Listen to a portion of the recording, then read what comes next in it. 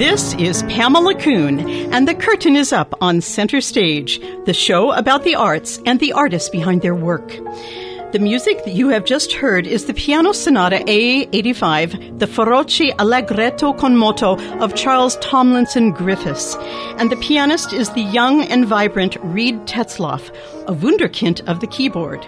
At age 26, he dazzles with his charming smile and boyish good looks, which proves to me that young men can still be as American as apple pie.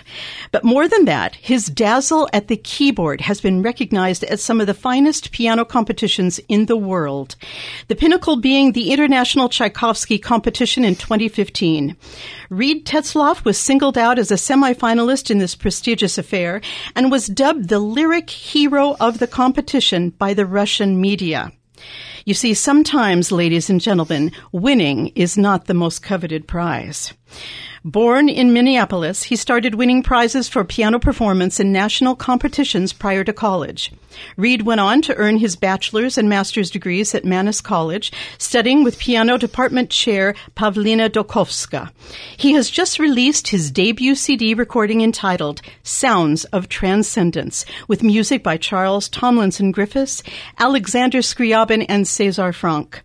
The choice of composers is cunning and allows for this young artist to debut with an eclectic mix of passion and finery. There is a definite connection with the theme transcendence amongst these composers and their lives, and there is a fresh transcendence into the spotlight for Reed Tetzlaff. Let's see, a lyric hero to the Russians and bronze medal winner at the Cincinnati World Piano Competition, where he was the audience favorite. I feel a theme developing here, one in which Reed Tetzlaff is proving that his playing is only one aspect of his talent. He knows how to hold the audience in a sense of joy and rapture.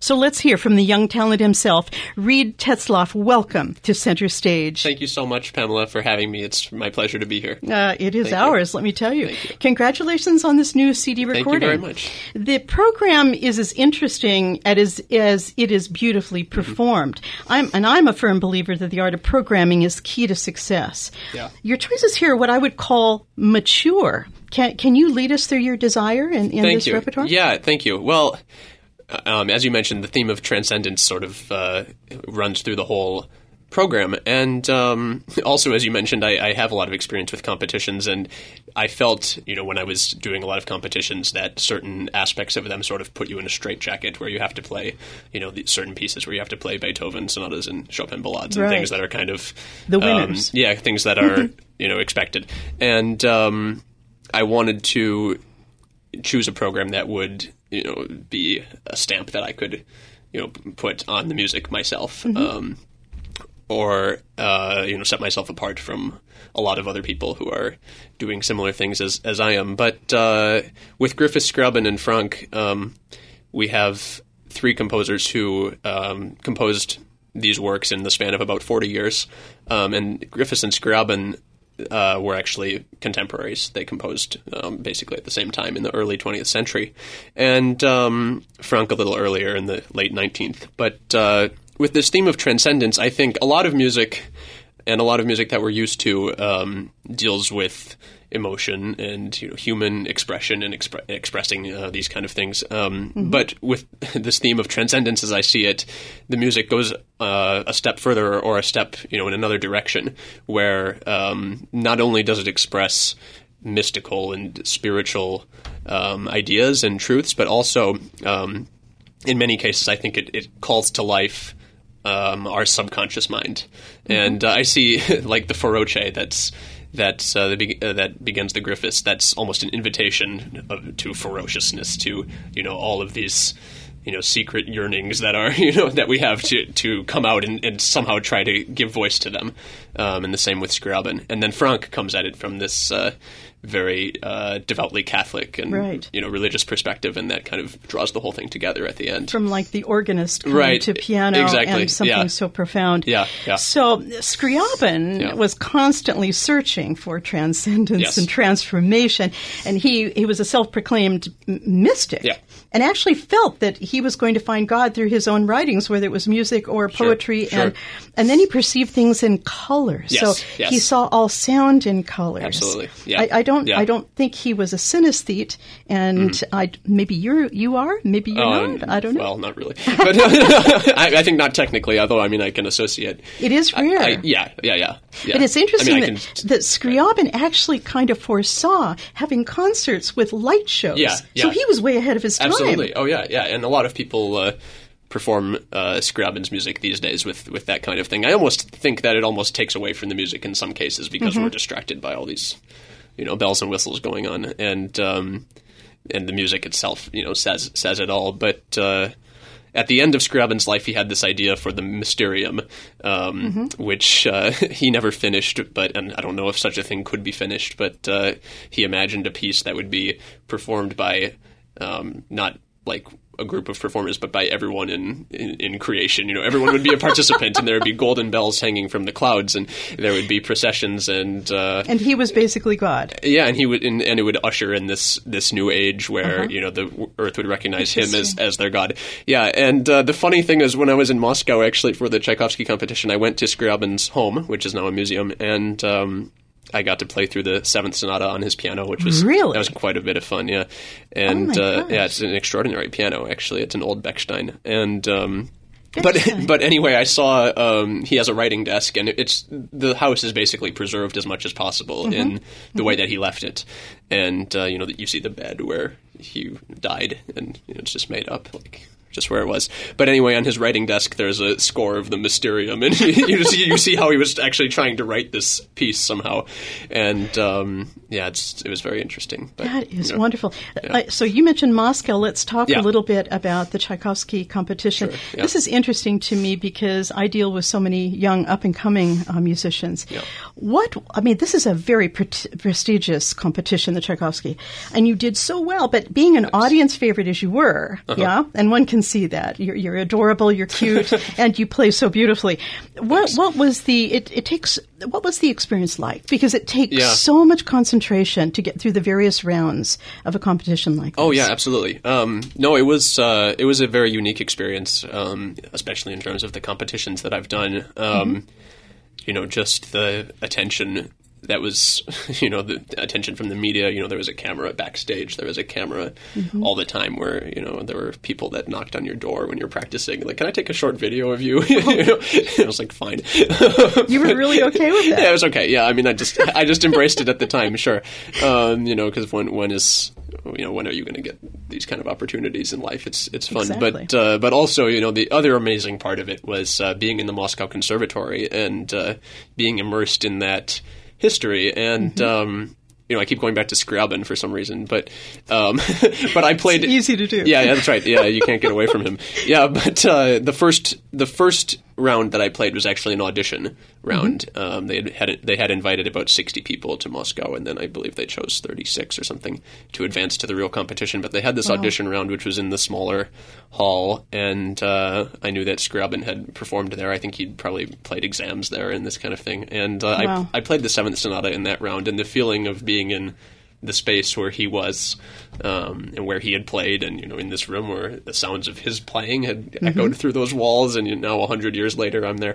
That was amazing. I can imagine, yeah. But not overpowering to you. Well, no, I mean almost actually in that case. But for that music, you almost need something like that because it just really pushed me to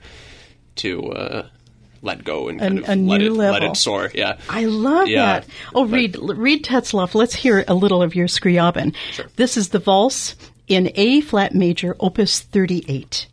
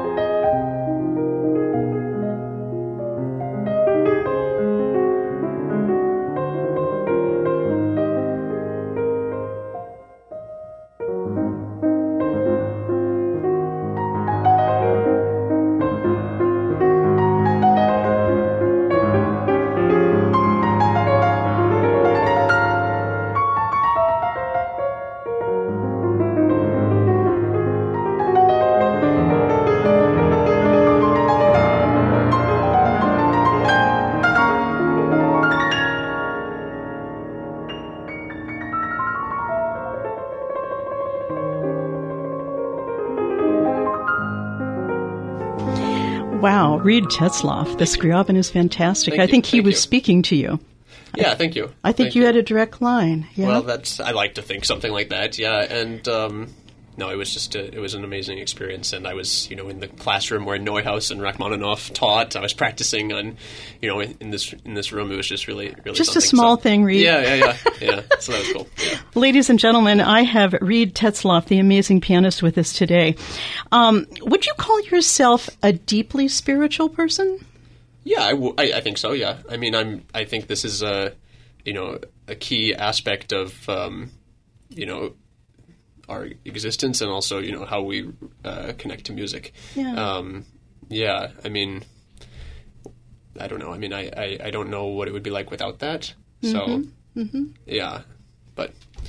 It's marvelous. Yeah. I know you teach. Is that something that you impart to your students? I view you as being so young, and actually, you're not in the realm of pianists. Pianists come in the form of 6-year-olds, playing amazing Chopin. Ballades. I don't impart any Scriabin to 6-year-olds, but I hope not. Yeah, that wouldn't be so good. But yeah, I mean, I just try to, if somebody plays for me. Whatever, Chopin Nocturne or something, I'm trying to just work with them on, delving into the score and refining their sound and everything like this. Besides just the obvious technical build. Oh, yeah. But, I mean, there's a lot of... actually, right now, I'm preparing for my next concerts. I'm playing Brahms, Opus 118, and I'm having an amazing time just with... examining the score and the markings and how much detail there is. And I mean, people play these pieces because they're nice, but people miss a lot, in these scores. And, once you've realized, what he wrote and what he means by that, and then you hear a normal performance, you're like, oh, so much is going by. That's exactly right. Yeah. Yeah. So I try to capture that in all the music I play. So how do you approach a new piece? I mean, is it something you just decide upon and you're curious about, and then you start playing through it, and then you keep playing through it, or how does it come to you? Yeah, I mean, that's pretty accurate, honestly. I mean, a lot depends on if I know the piece already. If it's something that's well-known, like if I decided that I was going to play the Liszt Sonata now, I would basically, I know this piece from beginning to end, basically, without playing it. But, but for a new piece that I don't really know, I'll look at the score, I'll learn about the composer if I don't already have familiarity. And I try not to listen to recordings very much, especially at the beginning. Oh, really? Maybe after I know the piece pretty well, I'll do it for some inspiration if I want to. But, so you just want your own voice to develop? Yeah. I try to stay away from recordings in general. Yeah. So why the Griffiths? Why did you go to the composer, the American composer Griffiths, who's often called an American impressionist, even though that's not really quite the story, is it? Yeah. Some of his earlier works can be kind of put into the impressionist box, although I don't know. I mean, even Debussy didn't like that word. But but why I chose Griffiths? Well, first, I feel as an American that it is important for me to play American music, and I've played a decent amount of it. I've also played Ives. I've played the Concord Sonata a lot. And that would be, if there was such a thing as the Great American Piano Sonata, like the Great American Novel. Yeah, I think so. But Griffiths. He was a sort of influenced by Impressionism, and also later by composers like Scriabin. He was also called an American Scriabin. And the thing with Griffiths is he died at 35. I know, so young. Yeah, and he was really if he had lived longer, we would see him, I'm sure, as a composer that really developed, in style from when he was young until the years that he didn't live to see. But the sonata that he wrote at the end of his life is really taking out a new direction. But I find, actually, more than impressionist, I find his music to be very expressionist. Something like I was saying about the Feroce in the sonata, and also this piece, The Pleasure Dome of Kubla Khan, which is maybe the best title in the history of which is music. Also on your recording. Great. I know, it's fantastic. Yeah. Well, that's based on the Coleridge poem. But that's written in more of the impressionist aesthetic musically, but I think emotionally there's something sinister about it. It's not only this Bacchanalian Pleasure Dome kind of thing. It's also this is kind of weird, but it reminds me of this fable or this story where a king is granted a wish, anything he wants, and he says, well, I'd like to have a palace built entirely of chocolate. And so they build him this chocolate palace, and he enjoys it for a little while, but then one hot day, it all starts to melt, and he's buried alive in this melting chocolate. So this piece reminds me of that story for some reason. I love it. Yeah. Yeah. And the interesting thing about Griffiths to me is that he was just like an ordinary guy who was sent off to Europe to study. And he studied with Engelbert Humperdinck. Yeah. And he was influenced by Wagner and the late Romantics. His music really, really expresses that, I feel. It does. It has so many fantastic subtleties and colors. Right. Would you agree? Yeah, absolutely. I think his piano writing was really strong. And he's written many songs. Mm-hmm. Yes, a lot of vocal music. Now, let's talk about the César Franck choice, sure. the Prelude, Chorale, and Fugue. This is such a famous piece. Right. And I felt, when I listened to it on your CD, that you gave it a beautiful kind of fresh reality. Thank you. Okay.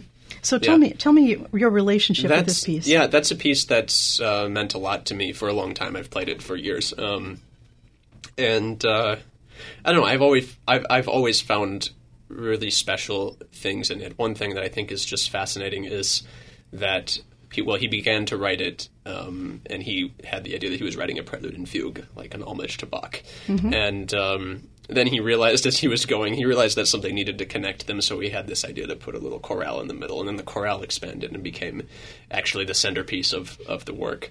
And so it became a three-part work.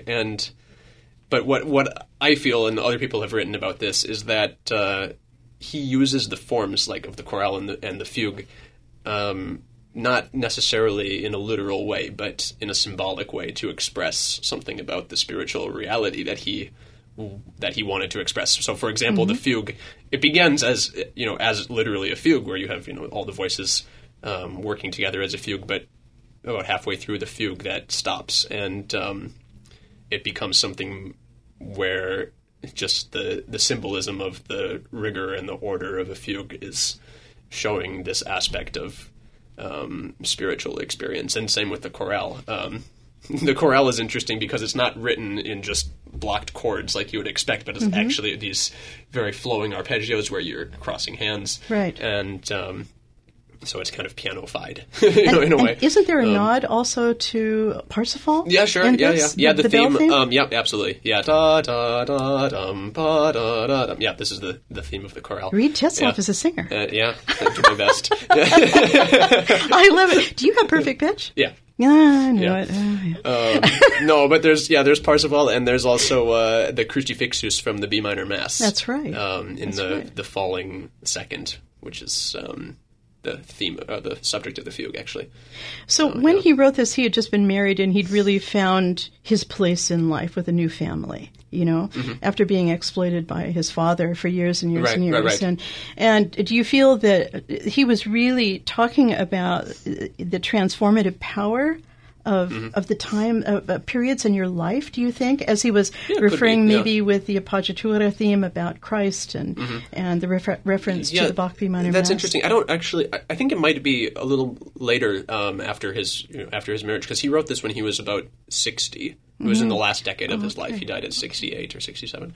And Franck had, as you said, he had been exploited by his father, and he was a prodigy and all that. And he had some compositions from that time, but they're not really played. They're not, great pieces, honestly. But although there are some hints of what he would do later. And then he settled into a solid life as a cathedral organist in Paris and professor at the Conservatory of Organ and Composition. And he had a devoted group of followers, other composers like Dendy and people like this. And then in the last decade, in the 1880s, he first was the piano quintet, and then he had the two great piano pieces, the Prelude Aria and Finale, and Prelude, Chorale, and Fugue, and the D minor symphony, and the violin sonata, and the string quartet, and all of these pieces all came out at the end of his life, and they're all incredible. The greatest hits of Franck. Right. There. It's so interesting that that suddenly he hit it. Yeah. Well, what about you now, Reed? Yeah. Where do we go to from now? I mean, you're over your composition competition kind of era. You've really emerged as this fantastic artist. Thanks. You've got a great performing schedule coming up. Thank you. What do you foresee for yourself in the next 10 years? That's a good question. I mean, I want to perform as as much as I can, and keep presenting programs that I feel really passionate about. I feel that I do want to do more also American music. There are certain pieces that are neglected now that I would like to. Oh, really? That I would like to be performed. For instance. Well, actually, a couple concerti come to mind, like the MacDowell Second used to be played a lot by Van Cliburn and Andre Watts, and also the Samuel Barber Concerto, which was performed by John Browning, but it's not done very much now. Good for you. Anyway, I play these concerti, but but I mean, I just want to perform and keep kind of putting as much personal stamp as I can. I mean, I mentioned earlier that I play the Concord Sonata, and the first movement of that is Emerson, inspired by the writing of Emerson, and I always go back to his quotes. He's an inspirational figure for me, and he says, that which everyone can do best, only their creator can teach them. And he says, to be yourself in the world that's trying to make you someone else is the greatest accomplishment. So, these are sort of mantras for me as I go forward, I think. Yeah. So, Reed, I'm getting the idea that maybe you're young, but there's an old soul inside of you. I don't know.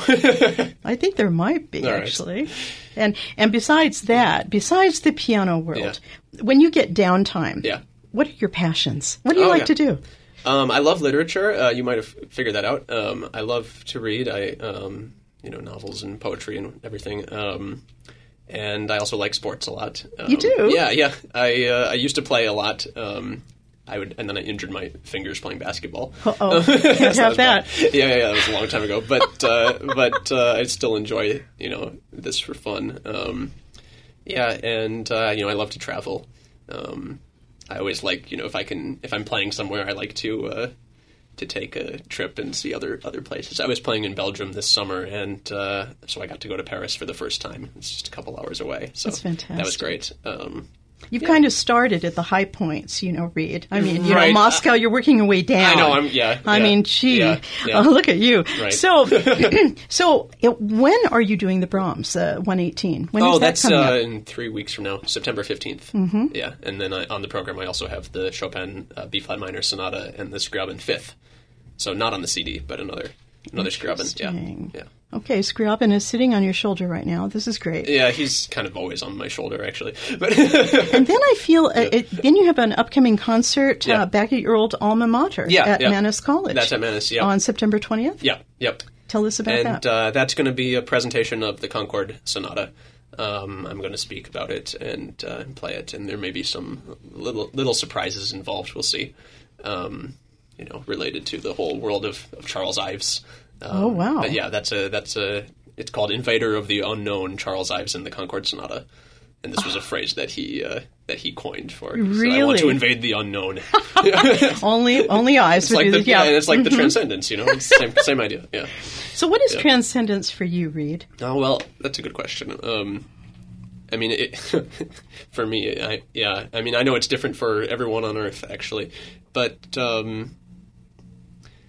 just,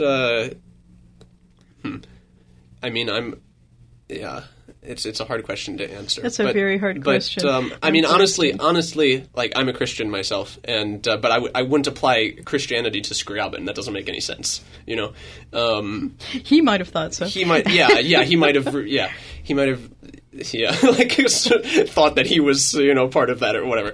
But, no, I mean, I think to be faithful to the music, you have to, you have to understand, in a way, it's almost more meaningful to, immerse yourself in what, what the composer felt and believed, and to find your meaning in that, rather than imposing, what it is to me on it. I mean, it doesn't really, it doesn't matter what it is to me in it's a where way. You are at the moment. And it will change, I'm sure, as time goes on. So that's why I hesitate to answer the question, because we'll ask that in another 15 years. Yeah. It'll be a different answer for sure. Yeah. I have to ask you one important question, though. Yeah. What is the one word that sums you up? Reed Tetzlaff. one word that sums me up. Whatever comes to your mind. Yeah. I don't know. I'm sincere, and that's one word. But I try to approach everything with honesty and with passion, of course. But, I could have said that you were going to say that. Okay. You come across in your playing with such a beautiful sincerity and with such delicious passion. Thank you. So the world is going to be looking forward to Reed Tetzlaff. Thank you so much. Reed Tetzlaff will be performing September 15th in Rochester, Minnesota, and September 20th at the Stiefel Concert Hall at Mannes Conservatory in New York City. I'm going to invite you all, please, to go to reedtetzlaff.com for more information about his many upcoming performances. And I invite all of my listeners to find his new recording, Sounds of Transcendence, on the Romeo record label. You do look a little like Romeo, in my mind, which can easily... That's a coincidence. which can easily be found on Amazon, The Sounds of Transcendence.